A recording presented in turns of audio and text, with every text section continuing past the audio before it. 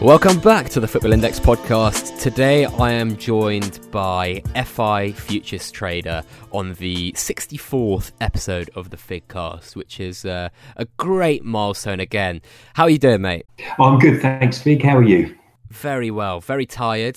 Trying to get into the swing of things into 2019. Weird saying 2019, isn't it? It is, actually. Yeah, Happy New Year, by the way. Yeah, Happy New Year to you. This is the first recording in the new year. First recording, not the first episode of the new year, I don't think. Is it? I'm not sure. I should probably know that. I think it is. I think so. Anyway. So why don't we get straight into it? Why don't you tell us a bit more about what got you into FI and a bit more about your Football Index journey? What got me into Football Index? Okay, well, I've always had a kind of an interest in what I call disruptive companies, i.e. companies that kind of, look at a marketplace that's established and, that maybe some companies have got a monopoly in and think, I can do that different, quicker, faster, whatever. And I think with the, going back quite a bit, with the invention of the internet, it completely revolutionized the way certain companies do business, or certainly attracts business. And things like that. And I look around and, we're surrounded by so many different companies that have disrupted certain areas. I mean, the ones that sort of spring to mind, certainly for me, are the big ones like Airbnb, Uber, Netflix. I mean, gone are the days where you go into a video store and hire a video, you stream, or even go to the cinema.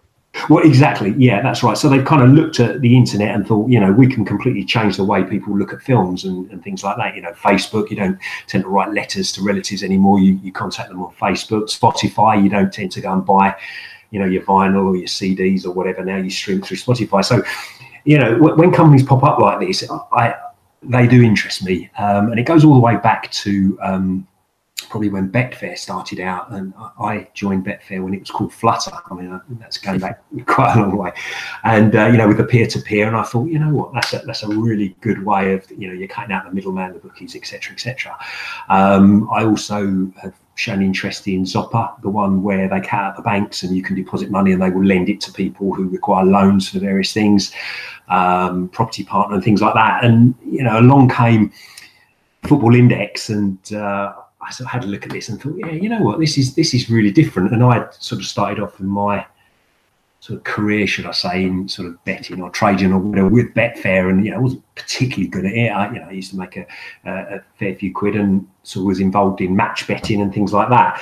And unfortunately, as we know, the bookmakers don't particularly like people who win. And use maths against them, shall we say. And so I sort of dabbled in Football Index because it gave me an opportunity to put football alongside trading, alongside figures, and started to make a few pounds on it. And suddenly thought to myself, well, hold on a second, this is a percentage is quite good. It's a disruptive company that's got a phenomenal potential. As Adam says, gambling and football are two huge markets. So it kind of took off. Earning a decent amount returns. I made my mistakes like everybody did. I did the fear of missing out. I did everything that we've all done, and you learn by the mistakes, or as I say to some of my friends, you either earn or you learn. And gradually put more and more in, and it continued to do well. Then the deposit bonuses came about, and put more in, and suddenly it gets to a point where rather than it's sort of a hobby, should I say, it's almost like it's almost like a mission. It's getting to a stage now whereby you have to work on it and you have to look at your portfolio on a regular basis, and it's now become a huge part of what I do on a day-to-day basis. But more importantly, it's enjoyable. Some people go down a coal mine for a living. I sit and watch Bundesliga games with a cup of tea and trade those, and I really enjoy it, and it's fun, and I think there's a huge potential for it. So you're quite similar to Index Big Don, who we had on quite a while back, who traded Betfair professionally after, or not professionally, like I don't really know what to call it. I guess it's professional gambling, professional trading, whatever you want to call it. He retired and then did that similar background, and you really enjoy it, and that's great. And I really love that the angle that you most like is the disruption that FI is kind of bringing to the gambling market, because it is such a old and quite. It's just a bit of a slow-moving industry at the moment. I mean, if you think about a product like Quiff, for example, the only thing they have is a fully digital product with one feature that bookies don't have. So if you think about, like, that's the current state of disruption in gambling at the moment, people creating the same product with one different change or one different feature, while Football Index is completely reinventing the wheel. Absolutely, yeah. I'm not saying that every company that had a monopoly treated their customers bad, but I do take a kind of an enjoyment in an environment where sort of companies have in the past treated their customers quite bad, and someone comes along like Football Index, which is a complete breath of fresh air, and puts a different spin on it, and people go, yeah, you know what, we like that. I mean, I go back to banking. We all know how banks have treated people in the past with various things, and it was a case of, well, take it or leave it. If you want a loan, you come to the bank, and if you don't want to come to us, well, there's nowhere else. Now there are companies like peer-to-peer lenders who turn around and say, well, instead of getting 1%, 2% at the bank, deposit with us, we'll pay you 9% or whatever.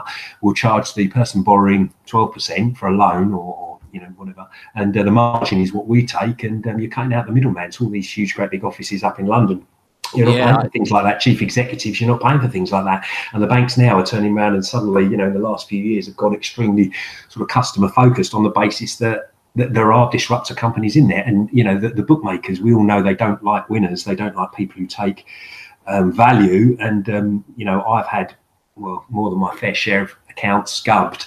They'll offer me sort of £1.20 on various things. And, because they've turned around and said, well, we don't want your business. So now I almost want to say to them, thank you so much, because by you turning me away has led me to Football Index. And, it's been a fantastic ride. It is a huge bull market at the moment, and pretty much everyone is making good money and enjoying the ride. And as I say, it's because, and especially with the fixed odds terminals as well being massively reduced, I fear for bookmakers. I really do. I think there was a tweet a little while ago that someone put out saying, RIP bookmakers, this is the future. And I sincerely believe that. That's brilliant. And I think that banking point that you just talked about, they just don't care about their customers at the moment, and some of them are too big to even try and care about that customers. So you look at companies like Monzo, Starling, all these challenger banks, and then you look at all these companies that are focused on small or medium-sized loans for small, medium-sized companies. And banks are slowly being edged away, and they're being forced to innovate. And it's going to be interesting to see if we're going to see something similar in the gambling industry, because I mean, we saw what the Bet365 CEO took home last year. Was it 350 million? I mean, maybe next year she takes a bit less off the table and actually reinvests it into the company and tries to do something that's going to potentially stop this market share being nibbled away. And this might take 10 years, but if you're a big company, you always have to look way forward. You can't just stand where you are right now. You have to be looking forward, and also you have to be looking behind you at what challenges are coming, and Football Index is certainly one of those. But I just want to ask you a little bit about what you currently think about the product, and what you think about the company as well, and lastly, the trader community that's kind of built up.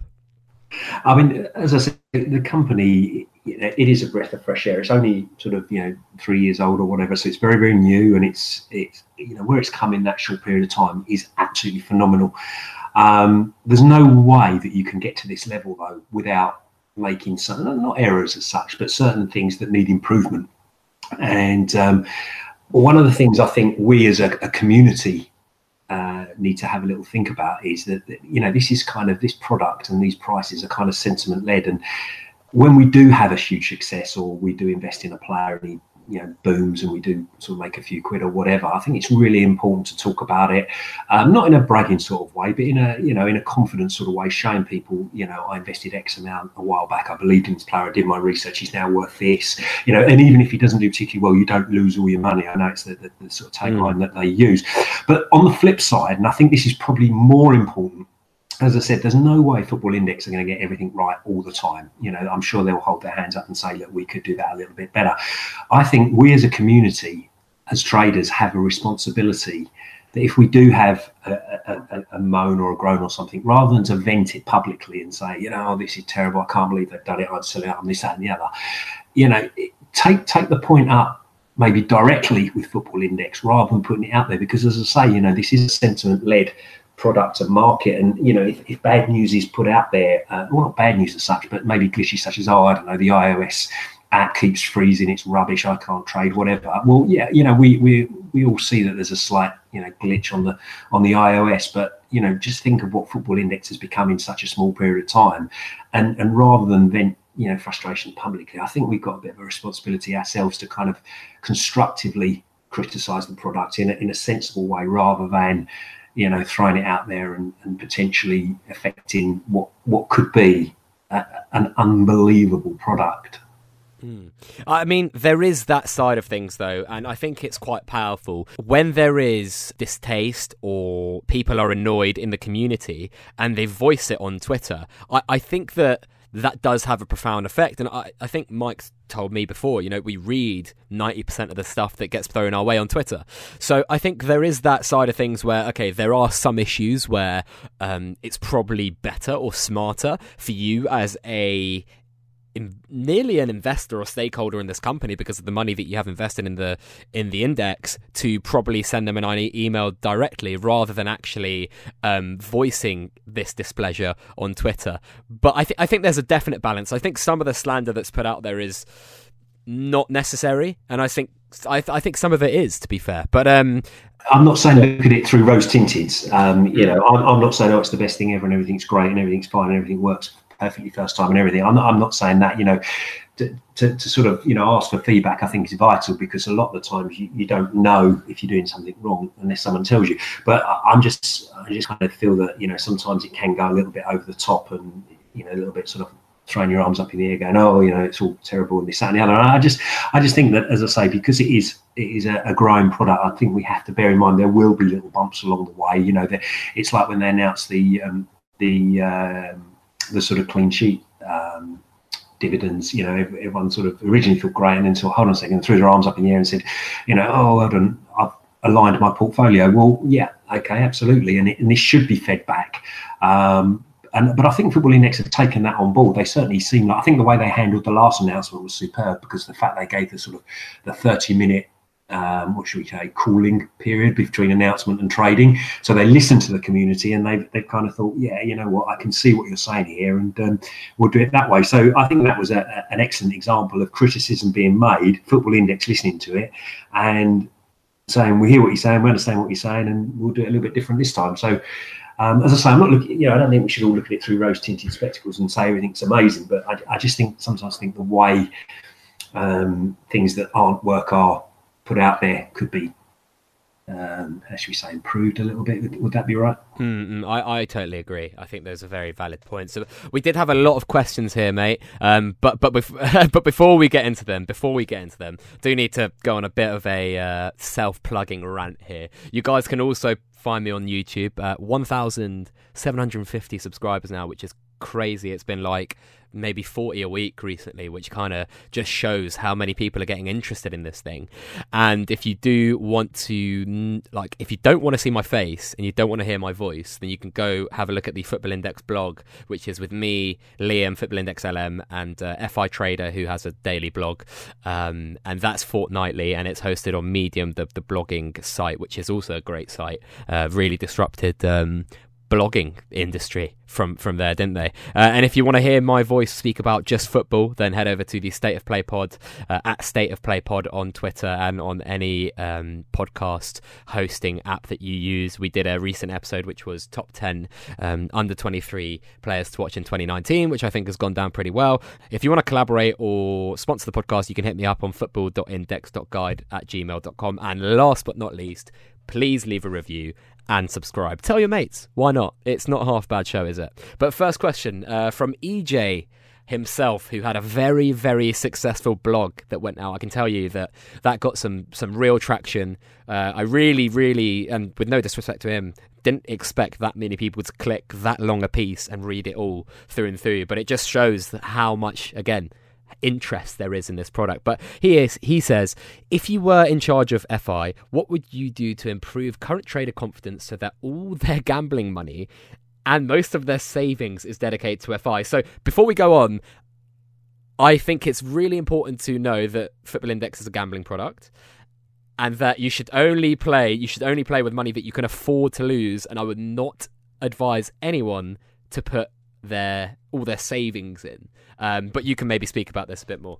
Yeah, absolutely. I mean, that goes without saying. It is a gambling product, and it should be seen that way. And to put all your savings into it will be absolute madness. I mean, people talk about rules of trading or whatever. My absolute golden rule before anything else, but believe it or not, this comes before read the rules, is get a diverse portfolio. And I mean that on Football Index. I mean it on your investments and everything.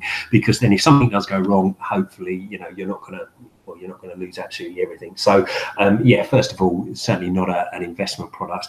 I think Football Index, I mean, it's always difficult to talk about a company when you don't have all the facts and figures to hand, but I think Football Index is sending out the right signals. I mean, you've got, just little things like John Watson doing the voiceovers for the adverts, the increase in £500 for Try January, and just things like that. All the signs are very subtle to say things are moving in the right direction. The amount of staff that they spoke about that they had a little while ago. So these are all very subtle things that encourage people without saying, put all your money with us.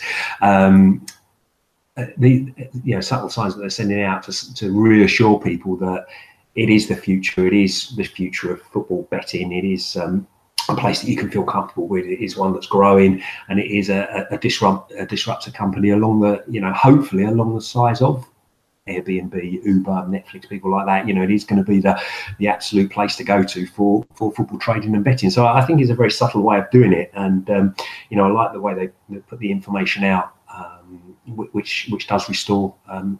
So investor confidence is the wrong word. Trader confidence, should we say? Customer confidence. I mean, this product is built on confidence, though, right, isn't it? And I think people need to understand that, especially, I think, going back to the point that you talked about at the start of the podcast, where you were talking about how it's important and that we have that responsibility, that we shouldn't moan all the time.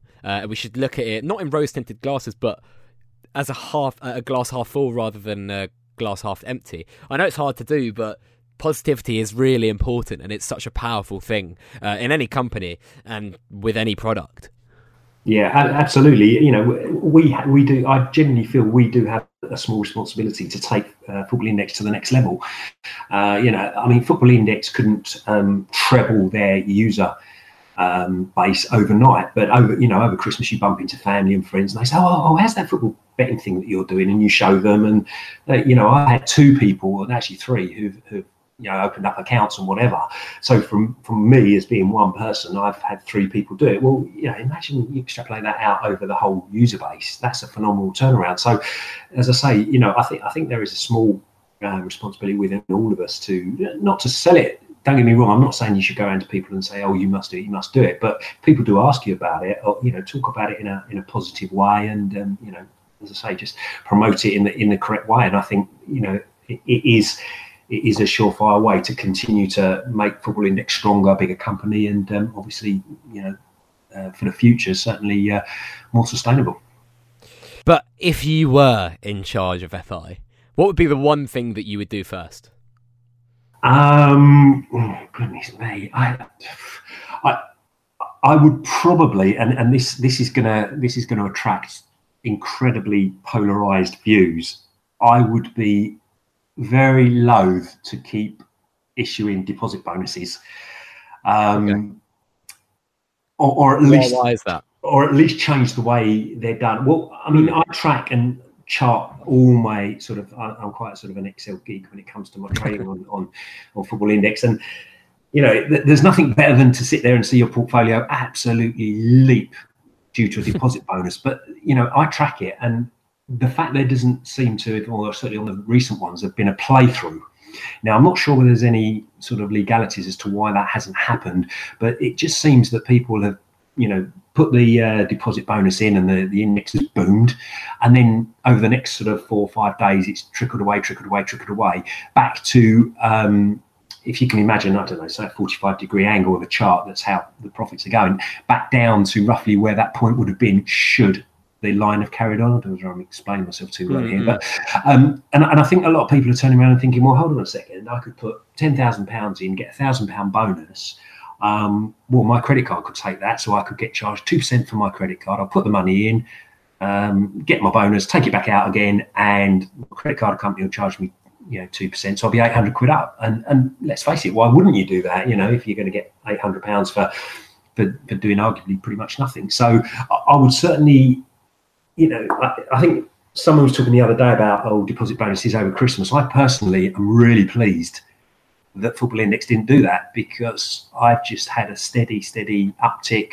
It's not boom and bust. It's just a nice steady growth, and not one that's led by a giveaway in effect. But obviously on the flip side of it is Football Index now have given people 10% of their deposit, when in actual fact that money's probably gone in and come back out again. So it just creates a little bit more, not instability, but a little bit more volatility, should I say, in the index.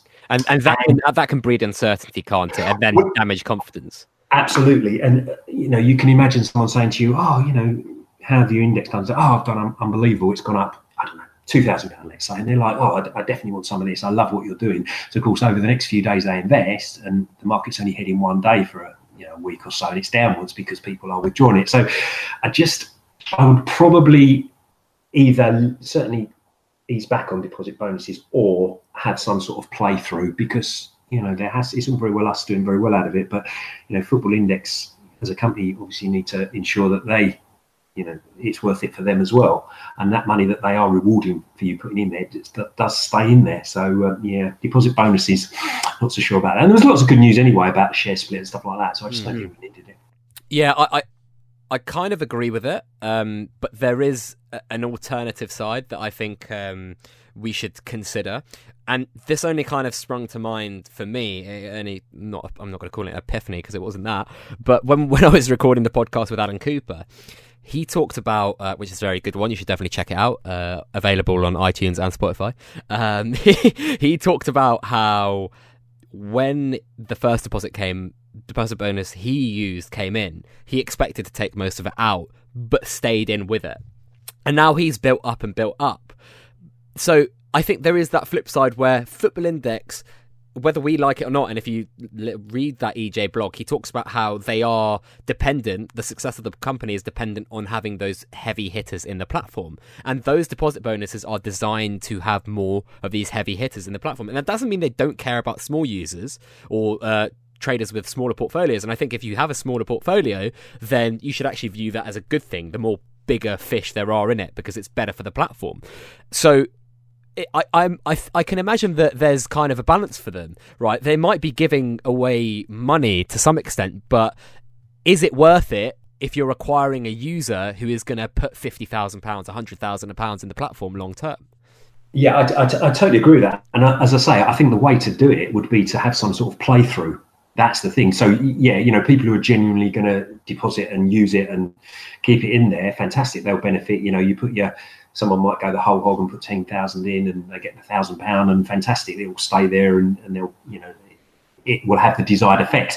What my point is the people who just think, well, I'll put, I'll raid every single piggy bank I've got, put it all in, get the deposit bonus, and then take it back out again. And as I said before, why wouldn't you do that? I think somebody mentioned on one of these not the match betting sites, but there was a site where it's various different offers you can take up. It was on there. I saw the exact same thing. Yeah, they had an argument with somebody about they shouldn't be doing that, and you think, well, yeah, I can kind of see what you're saying. It's a bit sort of I don't know.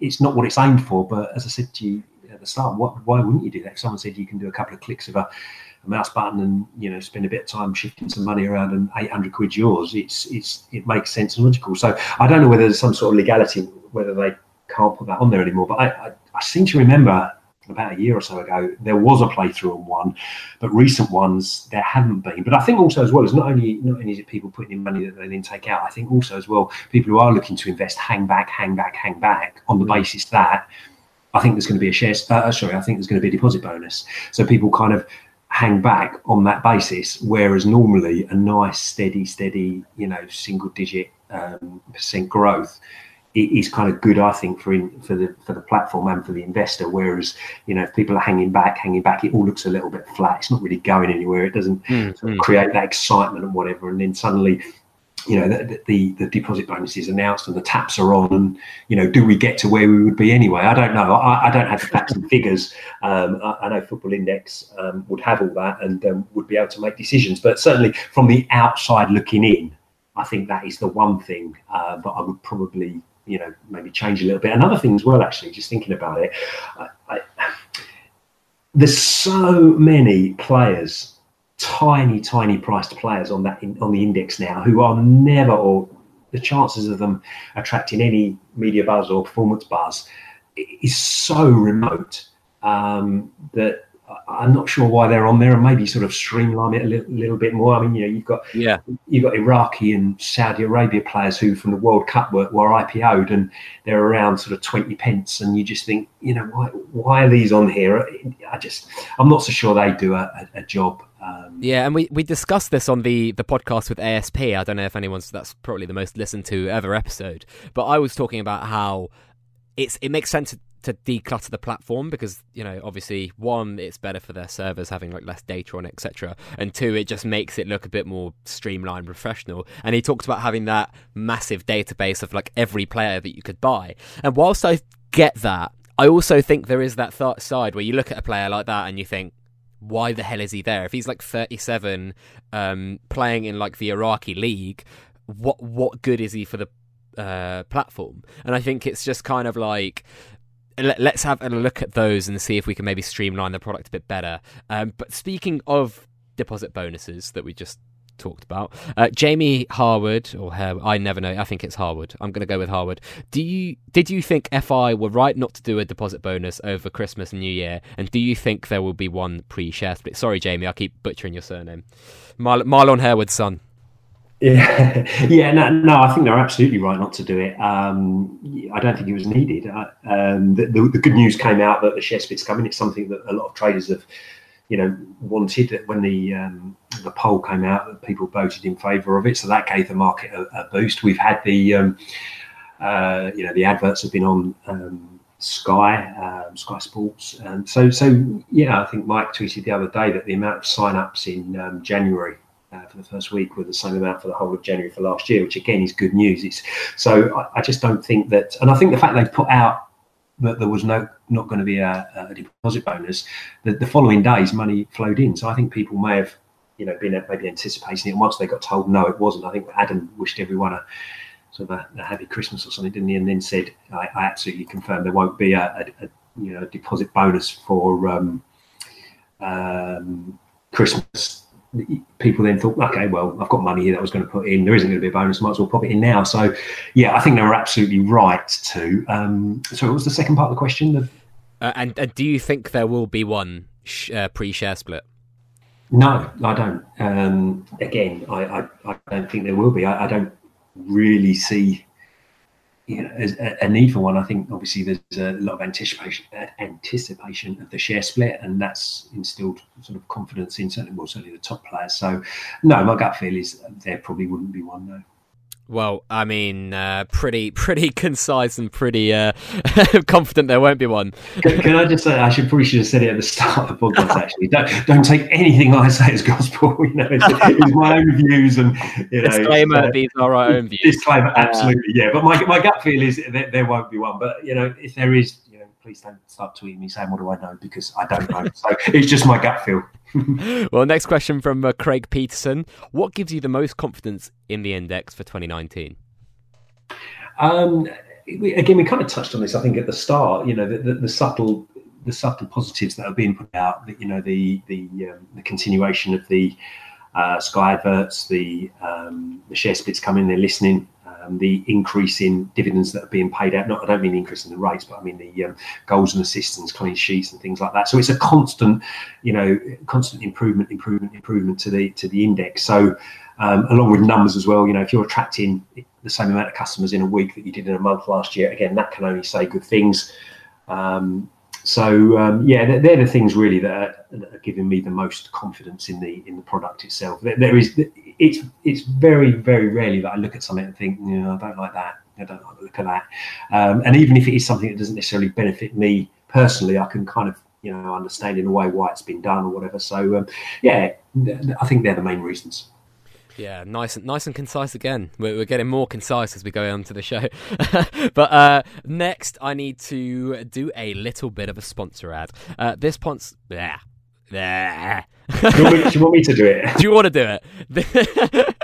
This podcast is sponsored by Final Runner. It is basically a last man standing game, and this is the explanation. All you have to do is pick a winning team in every game week, and the last man standing wins a portion of the pot, which is a combination of the stakes entered, which is usually about 10 quid. And the reason I like Final Runner, one of the reasons is it kind of has that synergy with Football Index where your stake could last quite a long time. So we had quite a few competitions already. So the first game, FI Lincoln, if you're listening, and myself, I don't know how I made it all the way to nearly the last man, split a £255 pot as we were the only two players left. And to be honest, I was being a massive pussy and I thought I'd just split the pot. And the second game, Chelsea knocked me out, which isn't great. Cheers Martin Cook and Alvaro Morata, blame you two solely.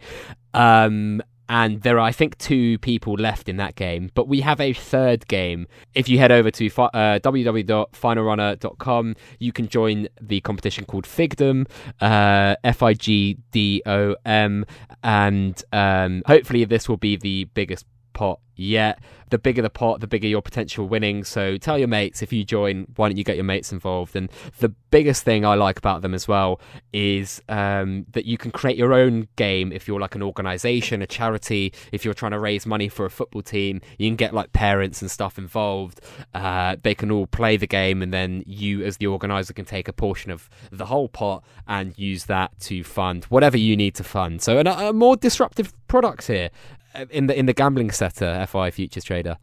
Absolutely. Yeah, a different way of looking at things. As I say, some things work, some things don't. But as I say, there's some opportunities for some good ideas and different ways of looking at things. Brilliant. And next question. FI Charlie, initially, were you worried for Pogba's price following Mourinho's sacking? And how did you trade Manchester United players following the announcement? Okay. No, I say no, I wasn't. It's never fun to see one of your players that you hold quite a lot in going down. So I suppose, yes, there's an element of worry there when you see that. But, this guy is incredible, isn't he? I mean, he just constantly never ceases to bring in dividends of some description or another. So he's one of these players where you think, well, you know what, whether Mourinho goes or Mourinho stays, he's going to be headline news. So with the sell-off, yes, initially you're worried because you don't like anything going down, but I certainly didn't sell. And if I remember rightly, I think I sort of bought more on topper upper. On the bottom of the dip, because these players don't go bad overnight, well, especially sort of players like Pogba. So no, I did buy, and then it's quite interesting actually because it kind of leads into the next question. I just felt that there was all these Manchester United players were like caged animals who are incredibly skillful, incredibly talented, and just being held back. So on the first Ole Gunnar Solskjaer game, I had a whole load of I looked through sort of doing a bit of a plug here, but I'm hugely a fan of index gain, and I looked through quite in depth at a lot of Manchester United players and had a whole load lined up on the basis that this could really click. Pogba being one of them, Martial being another one, Rashford, and I had a whole load of players lined up for the game. And one of the things that I said at the start is to diverse your portfolio. I also diverse the way I trade. So I have some long-term trades. I have some high div earners. I have some, low price, slow burners. But I also, and I heard this on the podcast a little while ago, I do momentum trade. I do sort of look for a momentum, and I just felt that it was going to be almost like an explosion of talent if they could be let free.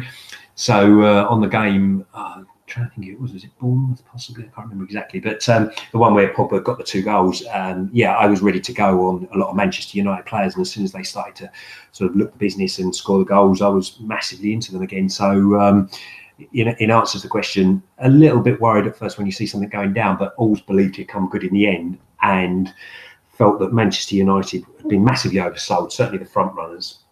Or the current players who were front runners, maybe not sort of the likes of Alexis Sanchez and people like that, but certainly Rashford, Martial, to a certain degree, Lukaku. You got to remember what he did for in the World Cup. So as I say, you don't become a bad player overnight. I just felt he possibly being mismanaged, and they were ready to go. So I then was ready to go and heavily invested in those players when they seemed to be ready to perform again. So I did quite well out of that one, to be fair. That was one of my better trades. Congrats. And I think just on a footballing standpoint, some of the players at Manchester United are playing phenomenally. Obviously, we know about the big boys, Pogba, Rashford. Rashford, I think, nominated for the Player of the Month in the Premier League. Martial playing really well, on the ball a lot more. But if you look at players like Herrera, Matic, Lindelof, even they're playing really well. And I mentioned this when I announced the partnership with Index Gain, that I'm really, really interested. And I think there's massive opportunities when there's new managers. No matter the team, no matter the players, when there's a new manager, they present a different style, which is going to be better or worse for PB. And if it's worse for PB, obviously you're going to be more likely to sell. If it's better, then you're going to be more likely to buy those players. Whether or not they actually win PB, there's still going to be hype if that team scores more goals or plays really flamboyant football, etc., etc. So I think that's going to be really interesting going forward, because we saw it with Sarri, right, when he came in. Lots of defenders going up, and Jorginho's price, etc. Hazard doubling in price, essentially, because seemingly he's far better at PB. And obviously, the contract situation there has probably helped him a little bit as well. But this is what I mean. New managers are having a really big effect on the index. And I think that's being slept on, even though we had massive changes over the summer in the Premier League. I wonder what's going to happen in the future, how we're going to look at these changes, and whether or not we're going to see even further rises, not particularly in Manchester United players. I'm sure some of them will do really well and some of them will go down if they don't perform well. But in other countries and in other teams in the Premier League, when they get new managers, what it's going to be like, it's going to be really interesting, I think. Yeah, absolutely. I mean, some managers will do different styles which suit certain players. I mean, Sarri at Chelsea with Jorginho, he's always relied on him. He plays through him all the time. So he was certainly, a player that would flourish under him. And then you get players that are restricted. Again, the one that springs to mind, I think, is Gareth Bale at Real Madrid. He was ticking up nicely. He was off to the European Champions League final, and everything was ticking along, and then he started to drift off a little bit because he wasn't really fancied, and then he said he was going to be leaving because he didn't see eye to eye necessarily with his manager, and not so many words, so his price went intergalactic. Then suddenly the manager leaves, so suddenly his price comes down because you think, well, actually he might now stay. So I think that's a really good point there, and it's certainly one that we don't really discuss that often, actually, the impacts of manager changes have on certain players. But as I say, when you play for Manchester United, you don't just end up there as a career move. You earn it, and you have to, I think, be an exceptionally good player to get there. And so to play the way they were playing was very confusing, and one that we couldn't really understand, and the manager changed, and I think sort of, all right, they've not had anyone necessarily of huge note yet. They have played the lower end of the table teams and teams that you probably would expect them to get a result against, but certainly the way they're playing has improved their players significantly. And I think, as I say, I think that's a really interesting point, and one that we often overlook, manager changes. Do I sense that you're a Manchester United fan? I'm not actually. No. Okay. You know what? Bizarrely, I don't actually support a Premiership club. I love my non-league football. Funny enough. So which is good really, because you've got no prejudice on Football Index. I support all my local teams. What are they called? Enfield Town. Interesting. One.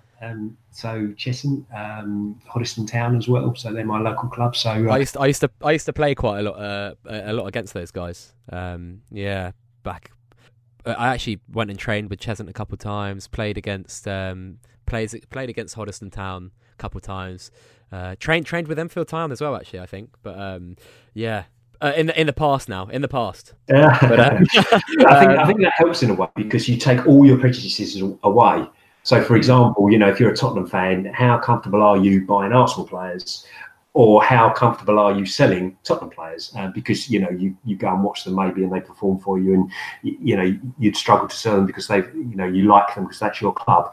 And I think not having a Premiership team, as it were, enables you to just look at things from that's why, again, with Index Game, you can look at the charts and it takes all sort of prejudices away. It tells you if something is a good buy or a good sell, or potential yields and things like that. So the fact that you don't have an allegiance to a certain team, I think really helps. Definitely so. And speaking of Index Gain and partnerships, this is going to be our data section. Little interlude, blah, blah, blah, blah, blah. Maybe put some music in there. If I don't find any good music, I'm just going to leave this in. This is going to be in conjunction with a question that was asked on the forum, which I really, really liked. It was from Metropolis, and I think he's asked questions before for the podcast. He says, Manchester United, again, there's going to be another United question, sorry guys.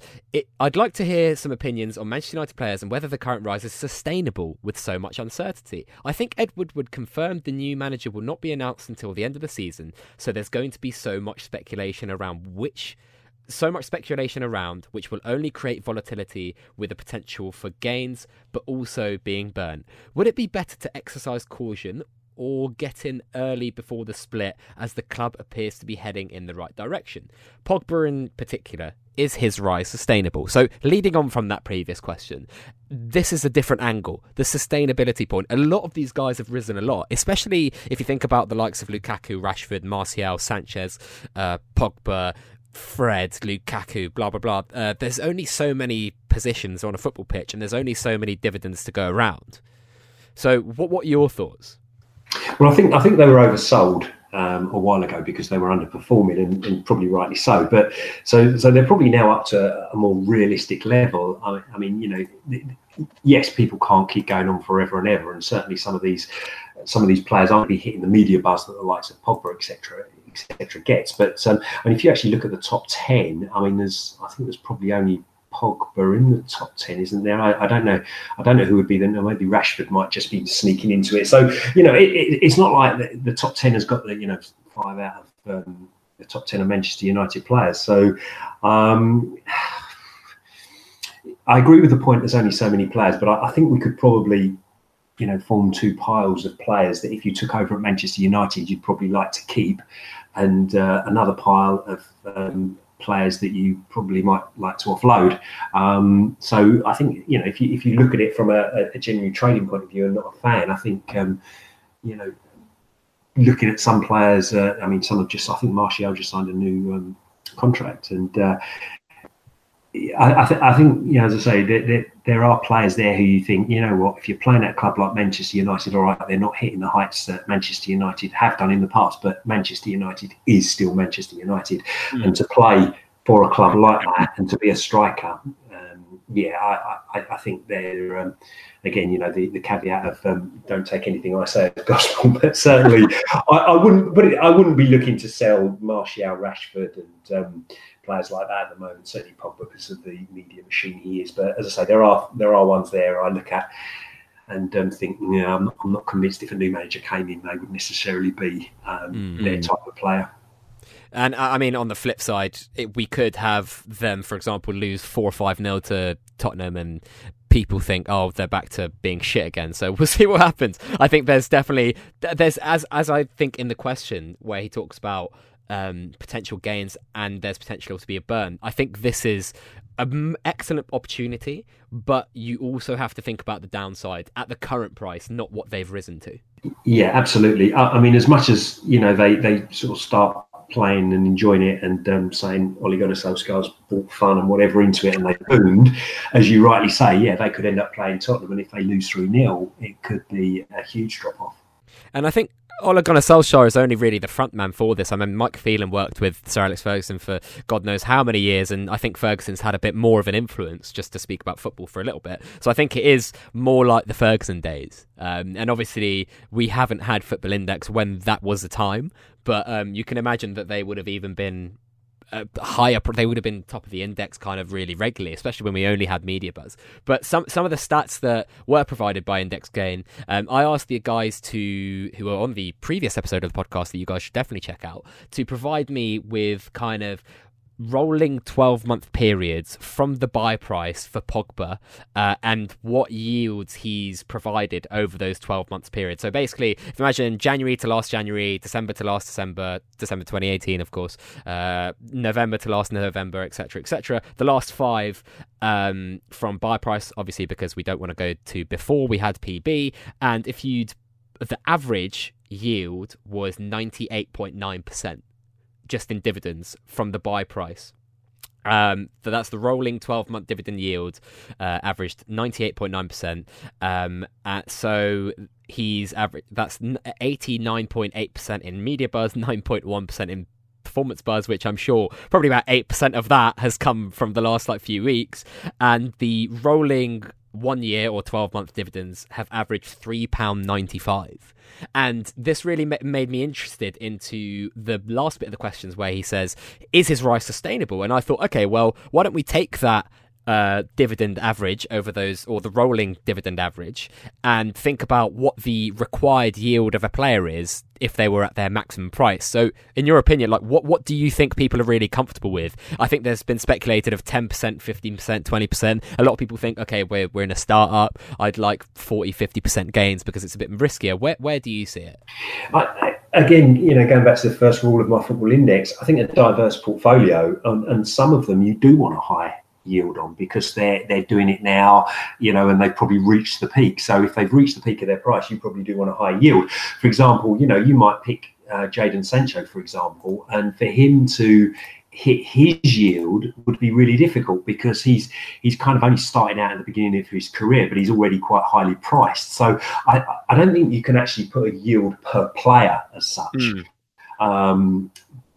Because, as I say, if you looked on the Index Gain charts and you looked where, for example, Jadon Sancho was, he's not returning dividends anywhere near what he should for his price. Nowhere near. In fact, if you just looked at it as a plain chart, you'd sell him all day long. But it's his future. I mean, that's why I call myself Football Index Futures Trader, because you are sort of looking at the future. You're thinking, okay, where can this player go now? Adversely, you'd look at it and you'd see Ronaldo absolutely miles above the chart. This is returns in comparison to price. But again, with the stories around him at the moment and also potentially his age, you would think to yourself, well, you know what? Looking at the chart itself, you'd buy him all day long because his yield is so much higher. But there is more to it. Is it more? Well, sorry to interrupt, but when is it? Is it more when those dividends do start rolling in for a player like him that we do see a rise? And I do get the concern about the age, and what we saw with Ibrahimovic is, I think, really not shocked the market, but really pushed people to think, okay, the younger the better. When it's not necessarily true. When we look at Performance Buzz or Media Buzz yields, I think we've seen charts that the kind of average age of the higher performing PB people is about 27, 28. Of course, that is in line with the peak of a player's career, kind of.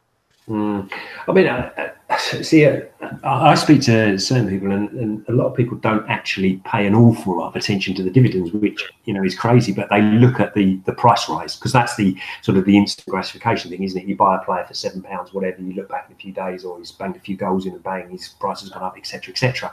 So I think yes, yield is really important, but I think the growth is as well. And that's the point I was trying to make about the future. A lot of people look at the future. Okay, I don't mind paying £8 for a player at the moment like Sancho, who isn't, his dividends return isn't great, but he's going to be the future. He could be, 10, 20, who knows where he could be. Adversely, though, and, again, I don't like talking about players that I particularly rate or particularly don't rate, because I don't want to be seen to be talking down people, because I know they, people own them. But if you look at someone like Kane, for example, here's a guy who's hit Golden Boot last year in the Prem, Golden Boot at the World Cup, and you think, well, how much better than that can he get? And that's the pinnacle, surely, of a striker. So to me, when you look at Kane and you think to yourself, well, this guy's, he's floating around the £8, £9, £10 mark, and you think, but where's he actually going? Where's his increase going to come from?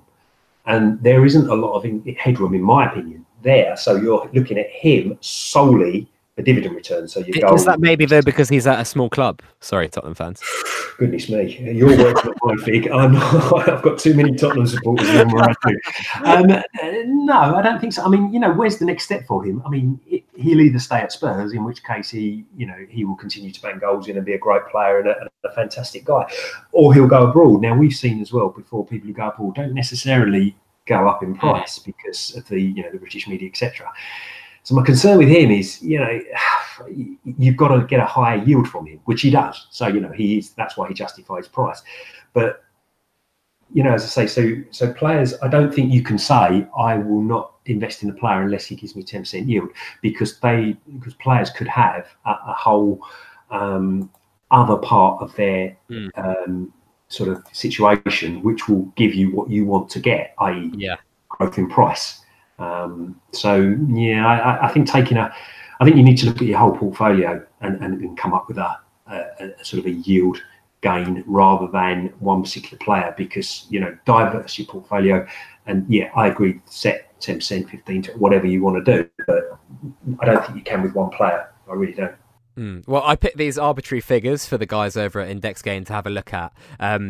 If we or the community or traders were happy with 10%, and at £3.95, which was his average yield in the last 12-month periods, then he could potentially hit nearly £40, which I feel to be kind of unrealistic. And if that would happen, he would have almost £8 million in him, or £7.8 million. That's a bit of a guesstimate based on 100 futures moving a player 1p. And if it was 15%, if that's what people would be happy with, I don't know, we're still in a very immature market, using that £3.95, he could hit £26.33, and that would mean he'd have £3.5 million in him.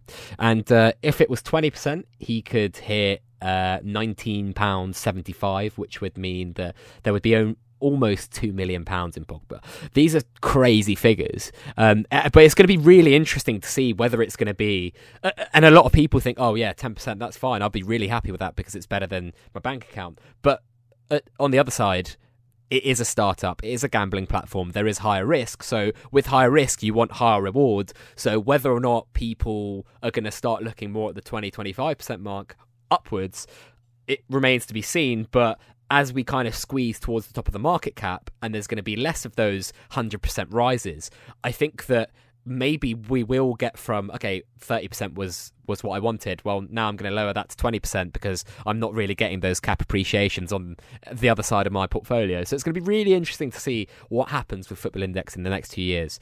I don't know if you've got any more opinions on this. Well, just really, when you said about that's a crazy price, when Pogba was down about the sort of £5 mark, if I'd have said to you that he's going to be sort of, I don't know, as I say, £17, £18, you'd be, that's a crazy price. But, that they are hitting their crazy prices. That's the thing. What is crazy anymore? I mean, I just don't think we know what crazy is. You look at sort of Neymar and things like that, and you look at him now and think, that's crazy. But I remember talking about him when he went to £10, thinking £10 for a player on this is ridiculous. That's ridiculous. Well, he's doubled that. So, where is crazy? Where is crazy indeed. And if you guys want to check out Index Gain, just head over to indexgain.co.uk. They have a great Slack community, but they also have a wonderful, wonderful data platform that has all like yields and all performance bars and media scores since pretty much the beginning. And if you want a cheeky discount, then when you get to checkout, if you do sign up to the data product, which is £8.49 now, I believe, you can get 10% off by just entering FIG at checkout. Any good words from you on Index Gain? It's my absolute go-to place. I'm not sponsored by them, but it's my absolute go-to place without any shadow of a doubt. The way I trade, I look for players. I read the internet, I read Twitter, I do my research, and once I've got a player, I'll go to IndexGain and I'll look at him on there. The amount of information there is phenomenal. I mean, what Dan and Stuart have done is phenomenal, and I'm a huge fan of it. I really am. Yeah, it's a great product, and you guys should definitely check them out on the podcast that they appeared on last episode. It's got a great reaction, and I think they had some very, very wise words to say about the Index, its future, what the product is now. And Stuart is just like a analytical mastermind, isn't he? Nutcase. Not that Dan isn't a clever bloke, but that wasn't the end of Metropolis's questions, if you remember his question that we started with. He says, transfer window, advice on surviving the window, hold and hide, or ride the waves and flip at the right moment. Any tips on resources for transfer rumours? Resources? I think it's Twitter, isn't it, to be fair? So many players get linked with so many different clubs. It really is. It's not the trading that I like to do. It's nice if one of your players comes off, but there's so much fear of missing out. I just don't. I don't sleep too well when I back a player that's suddenly, going to be the next big transfer request, because he can soon tank as well. I mean, we all make mistakes, and I'm quite happy to hold my hands up. I felt Ramsey was going to be the big tug of war throughout January. I thought it was going to be the Alexis Sanchez of 2019. You hear that 5 clubs are in for him, so he was going to be the next. As I say, headline every single day. First it's PSG, now it's Juventus, now it's Real Madrid, etc., etc. And come New Year's Day, he turns around and says, "Yeah, sign a pre-contract with Juventus." Lovely, and off went his price, and it tanked. And you think, yeah, you know what? That's the transfer window. So yeah, choppy, volatile, everything that I don't particularly like about trading. I don't like uncertainty, and not a big fan of the transfer window, to be fair. You can win big though, and you can, absolutely. Yeah, I'm not saying you can't, but I like to find a player, think he's he's worthwhile investing. He gives a good yield, and see that payoff. I don't get an awful lot of satisfaction in reading something that someone's going somewhere, think, oh, okay, that sounds logical, hitting it, and then it happening, and then thinking, well, it was someone else's work, and I just really followed it. It happens. I mean, don't get me wrong, it's an exciting thing to watch, but certainly from a trading point of view, it's a little bit volatile for my liking, so not something I particularly enjoy getting involved. So you'd be under the hold and hide section. Yeah, pretty much.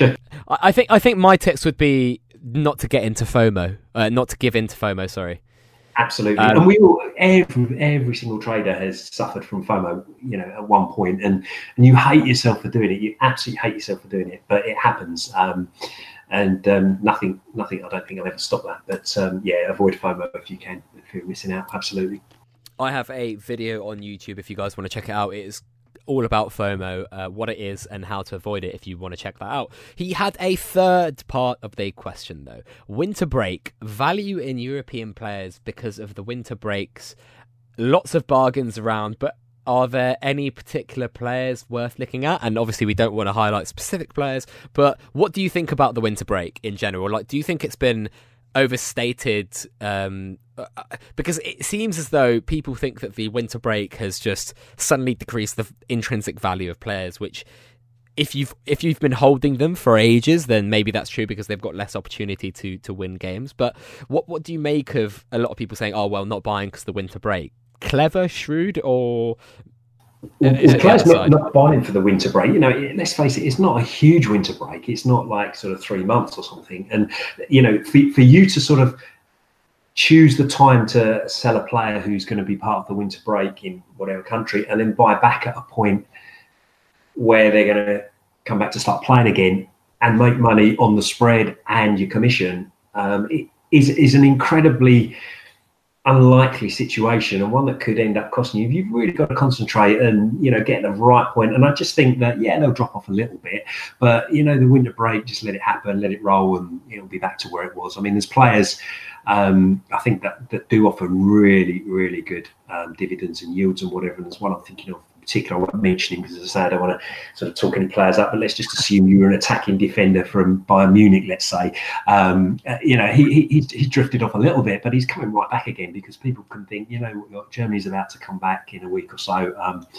And the guy's going to carry on from where he is. So as I say, I mean, I'm so glad from a supporter's point of view that we don't do it here. I think sort of games over Christmas and whatever is absolutely fantastic, and it's all part of the Christmas break. But if that's what they want to do abroad, then that's up to them. But certainly, I wouldn't look to sell players there. I just hold on to them, and if someone has been dipped a couple of ticks, then maybe pick them up from Bowler. Yeah, I think. Someone said something quite interesting to me where they said the Spanish winter break was almost as short as how long Premier League teams won't play in the Premier League just because of this FA Cup weekend. Yeah, absolutely. It didn't seem to last very long, did it? Playing their back. I know Germany's gone on for another week, I think, but and Italy got extended slightly, didn't it? But I think it's. I said it in the Football Index blog. It's an opportunity to accumulate, isn't it? Yeah, potentially pick up a few sort of bargains as such, but just pick up a few players that are slightly, been sold for whatever reason. You might get a couple of ticks advantage. So try and pick up a few people who have caught your eye. Now might be the time to buy them. Well, thank you very much for all those questions, Metropolis. I really, really liked them. I think they were cracking questions, and keep them coming. Next one from Football Index Wolf. What are your thoughts on having a free-to-play section on Football Index like most platforms have, so new users can trial with virtual cash and use it to learn? Do you know what? When I saw this, I thought to myself, that is a fantastic idea. That is a really, really good idea. A lot of places do allow you to sort of trade with virtual cash, and I think Betfair do, or sort of the automated software. I think you can.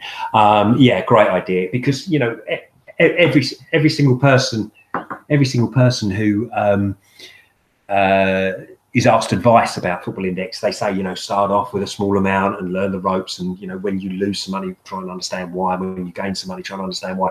If you can put in a certain amount and trade it risk-free, I know obviously this is being offered anyway with real money, but sort of trade it risk-free, then why not? That would help. And also, I think not only that, it would help people who turn around and say, okay, well, let's simulate it with what would have happened if I put in 5,000 or 20,000 or whatever. You can kind of simulate how well you would have done, and that may lead you to decide to put more in or not, as the case may be. So really, really good point, and it's not one that I've heard actually.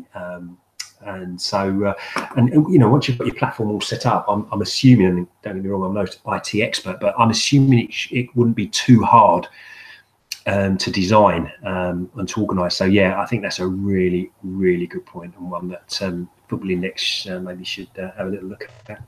Yeah, I think it'd be quite interesting. I do think it might be an alternative to the free £500 thing, like the money back if you fail, because I think a lot of people, especially in the match betting community, have used that and just thought, oh, this is just an opportunity for me to make some money, and if it works, it works. If it doesn't, and I'm not sure what percentage of those people stick around. So I think potentially, I actually got a message from someone who isn't 18 yet, who said, is there a free version? And I said, well, even if there was a free version, I don't think that you'd be allowed because you're under 18. But it got me thinking about this free version, and I think it could be quite interesting, and it could be a really good way to test things. I mean, if you're going to try and implement, for example, what we saw with GNA, could you first implement that into the free product and see how traders react or how traders trade? I'm not sure. That there could be a win-win here for Football Index and for traders who don't want to risk that cash, first of all. Yeah, absolutely. As I say, it does take the risk out of it, doesn't it? I think the only slight little fly in the ointment there would be, would people trade differently if it wasn't money? That's the thing. I remember many, many moons ago when you have sort of like a poker app on your phone or whatever, and you can just play poker. And if you're not playing for money, then you can think, well, you know what, I might as well just... I'm all in. Yeah, exactly. Just to try and, Well, there could be things around that, right? You could everyone could start off with a set amount of money, or you could have it so that money resets every month or something like that to avoid someone just being like, fancy sticking about 1 million into Neymar of this virtual cash. Exactly. Yeah, it might encourage you to do things that you wouldn't normally do if it was virtual cash. But no, I think certainly from a training point of view, I think it's a really good idea. And let's face it, it's an option, isn't it? It's yet another thing that people can say, yes, I like that, and take it up, or what's the point of that? I'm not going to use it. Or at least if it's there, people have the option. So again, it's yet another additional thing that Football Index offer. And if people are unsure, you can always say to them, well, look, don't forget, you can try for a couple of months with this virtual cash and see how you go. And if you're rubbish, then there's your answer. Whereas if you're good at it, well, maybe it is something for you. Yeah, definitely. I think there are, especially for those people who haven't bet before, right? Well, yeah, exactly, absolutely. Because Betty, I was talking to. Funnily enough, I was talking to Dan on the Index game about this stereotypical image of someone who uses this type of product. And on the one hand, you've got a gambler, and on the other side, you have a trader, and those two sort of words conjure up completely different images. And if you said to somebody, "Oh, I'm a gambler," they sort of look at you, sort of think, "Yeah, okay." Whereas if you sort of say, "I'm a trader," "Oh, what are you trading?" And and it just conjures up that. And if you said to people, "It's not gambling," you'd be lying, because it is gambling, but it's not gambling in the, standing in a bookmaker's putting, £20 or whatever on a greyhound that you've never heard of because it's got the same name as, someone kind of thing. So, it could encourage people who don't consider themselves gamblers, is the point I'm trying to make, and sort of say it's more of a trading platform, and they could try it out, even though they're not, in inverted commas, gamblers. Yeah, definitely. I think that's the point to take away from it, right? You can either have people who don't have much money, who don't want to risk it, try it out, or you could have people who have never done any form of betting, trading, investing, whatever, never risked their cash in their life, who might really love football and really love this concept, and then just have a flutter. Yeah, absolutely. Yeah, it fits that thing. As I say, it's options for people. That's the thing. To add options can only be a good thing. You don't have to use them. It's not like you have to sort of do a probation where you have to trade for a month on this and then go into it. It's there if you want it. So if it's not too difficult a thing to do, why not offer it? But it's a very good point, and it's we do chew over the same old things time and time again. So to see something like that is it's quite an interesting point, and definitely something that I think would benefit people. Definitely. So the next question is from Parvez11233 from the forum, from the Football Index forum. Hey Fig, you have probably had your fill on this question, but can we get another opinion on share split followed by dividend increase? I suppose by foregoing the share split and introducing fractional purchases can work, but what does need to happen is dividend increases as we get more sophisticated tool, for example index gain. My opinion is users will look for a yield metric as a way of evaluating intrinsic value of a football player future, and as the value of a player goes up, the yield percentage will start going down, and this will eventually lead to stagnation. An easy solution to derive the dividend amount is to take the simple average cost of all futures in the market and set thresholds for each dividend increase. This basic formula is used regularly in analytics by data scientists. Very wordy, but there's something very interesting in there, isn't there? Yeah, I can kind of see what you're getting at there. I mean, let's take it right back to the very basic. I mean, the share split, as we all know, has absolutely no effect at all on how much you expect to earn, and it has no effect at all on Football Index at all. So it's kind of like almost like a no-brainer to do it, because the gut feel is that people would then see the higher amounts as more accessible, and also the higher amount of players are more accessible, and then would go for them. So I think we can all understand why the share split is going to happen. To then say to raise the dividends, well, that obviously will increase the cost of Football Index. So they are. And again, being not privy to the financial details, I don't know whether that's something that they say, look, we can easily do this, or no, we can't at this particular stage. So, it would be a double whammy to offer a share split and then increase the dividends would be a double whammy.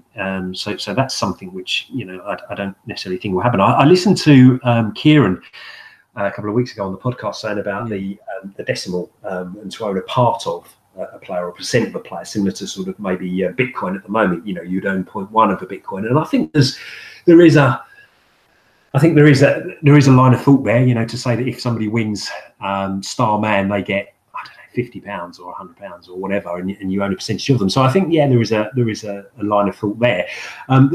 There's various different ways this can go. My concern is, I think we are about at the limit of complication, should we say, for new people into the index. People who've been there a while understand it completely inside out, back to front, whatever. You add a little bit in and people sort of learn about that, and then they just add it to their knowledge. Fine. When you're coming to the index and you've got media bars, you've got single game days, you've got double, 2 game days, you've got triple game day, you've got triple media, you've got then goal and assist bonus, you've got clean sheet, and then they say, okay, so say, you've got players saying, so Defoe can get media buzz, and you say, well, no, actually, you need to be in the top 200 and whatever, and it just starts to make it complicated.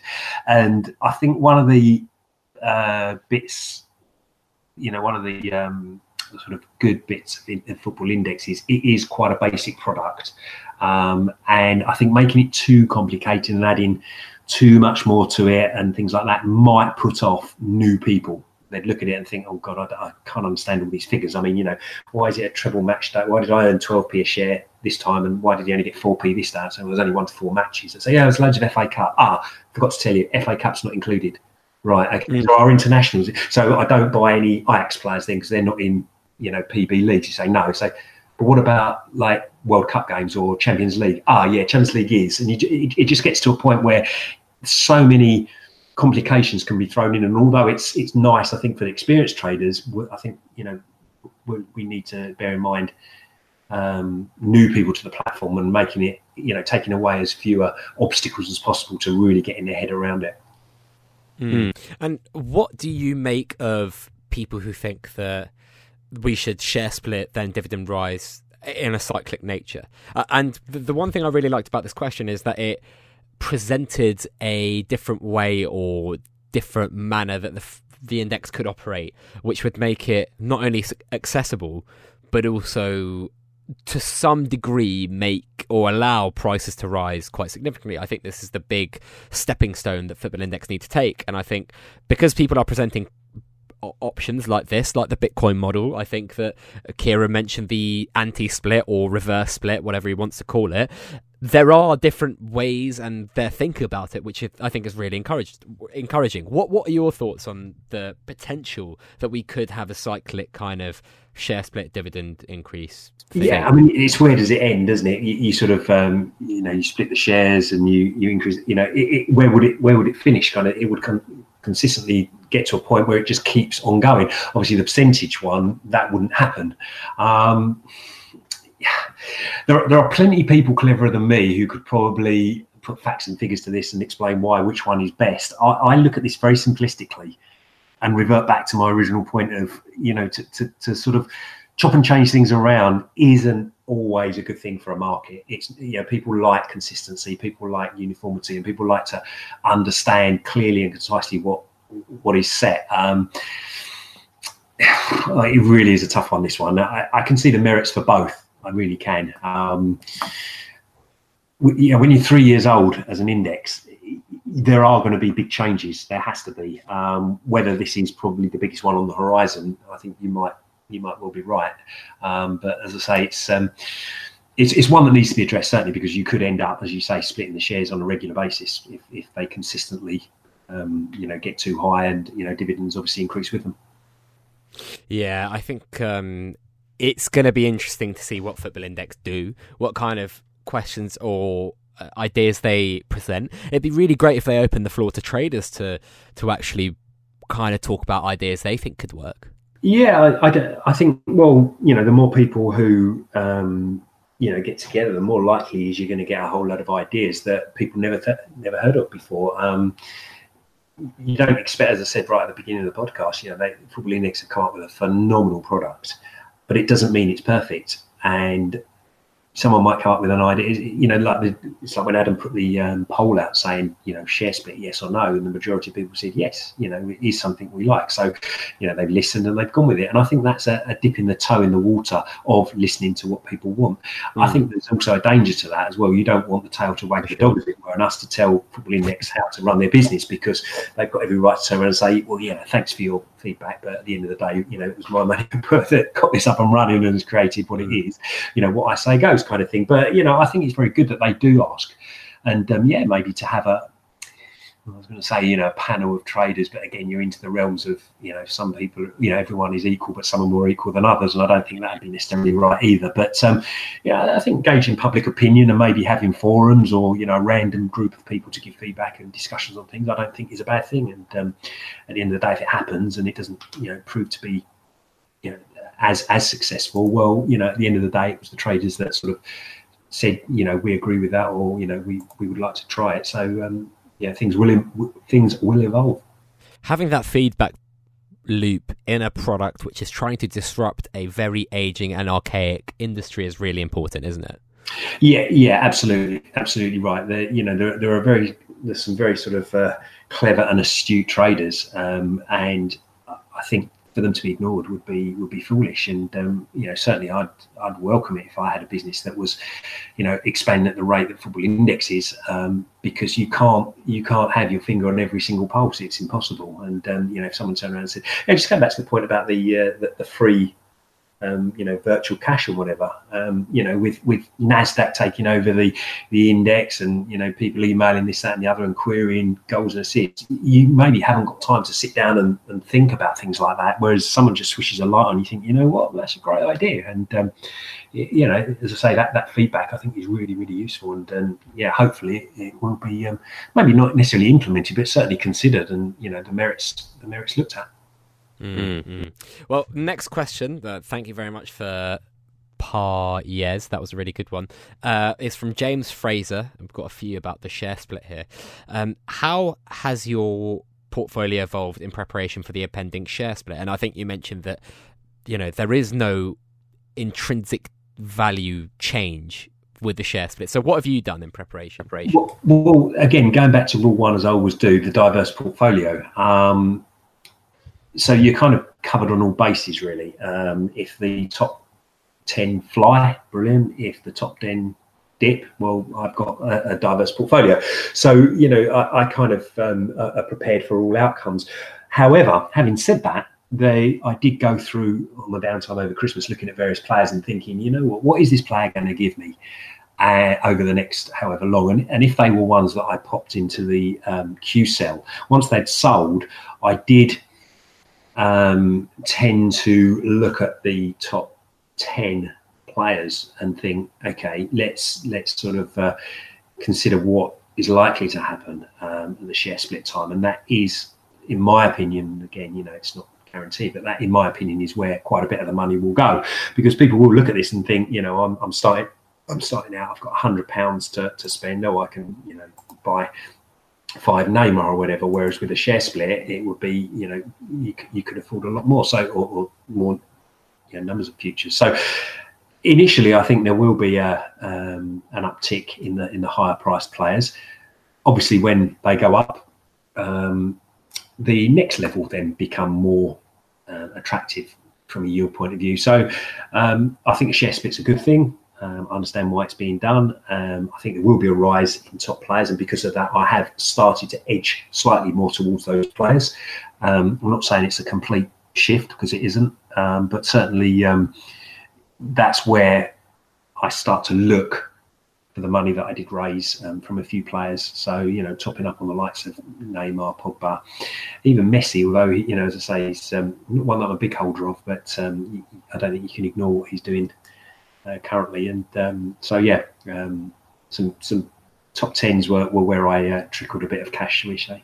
And another one, this is from DDM, also on Twitter, as was James Fraser's question. How do you think the market will react in the hours following the share split? Mass selling, mass buying, or both, or business as usual? Oh, goodness me, if only I knew. Again, the answer is I don't know. But My gut feel is initially there'll be an increase, which is obviously why I've decided to sort of favour those sort of players. Once they've gone up, they will then, as I said, people will then think, okay, well, they seem to have increased. I might have missed the boat a little bit, or they look quite expensive now. So would look at the next level. So I think an initial uptick, maybe a little bit of profit selling, but hopefully they'll hold the price. Because don't forget, when people join the index, which people are doing, according to Mike, in good numbers, the first place they'll look at is the fashionable players. We are. Talking like we, the royal we here, but Football Index is now attracting more and more people, and they are attracting those emotional punters who are sitting in the pub and thinking, I'm a Chelsea fan, I'll put £20 on Chelsea to win and whatever. It's here and it's now, and it's what's in their face. They'll come onto the index and they'll think, I know Neymar, I know Pogba, Mbappe, he had a good World Cup, didn't he? Eden Hazard, I've heard about him.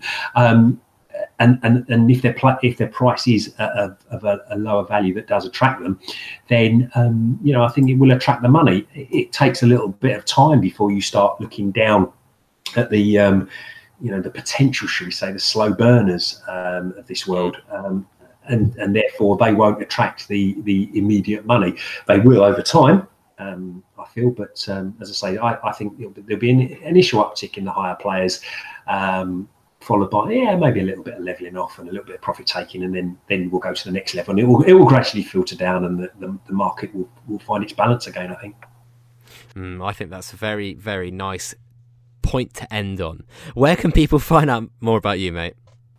Well, basically on Twitter, as I say, by all means, follow me on Twitter. Hopefully, don't get too much abuse. I try to be fairly sort of down the middle with my views and opinions. FI Futures Trader is my Twitter handle. So, and I'm on the Index Gain as well on Slack. So you can always pop on there and tell me what you thought of my role on your brilliant podcast. Thank you very much. Appreciate your kind words. But yeah, if you guys are commuting right now, please enjoy your commute. And as always, shout out to the non-commute crew. You can follow me at _FI Guide. No, it's not. It's at FI Guide _ now, because I leveled up. I've not taken my full form yet, but I've leveled up because a lot of people were complaining that finding that _ before FI Guide was pissing them off, so went with the crowd after a bit of criticism and changed it. Hope you guys like that. And I hope you guys enjoyed the show. Please do leave a review, subscribe, and all that lovely stuff. Thank you very much for listening.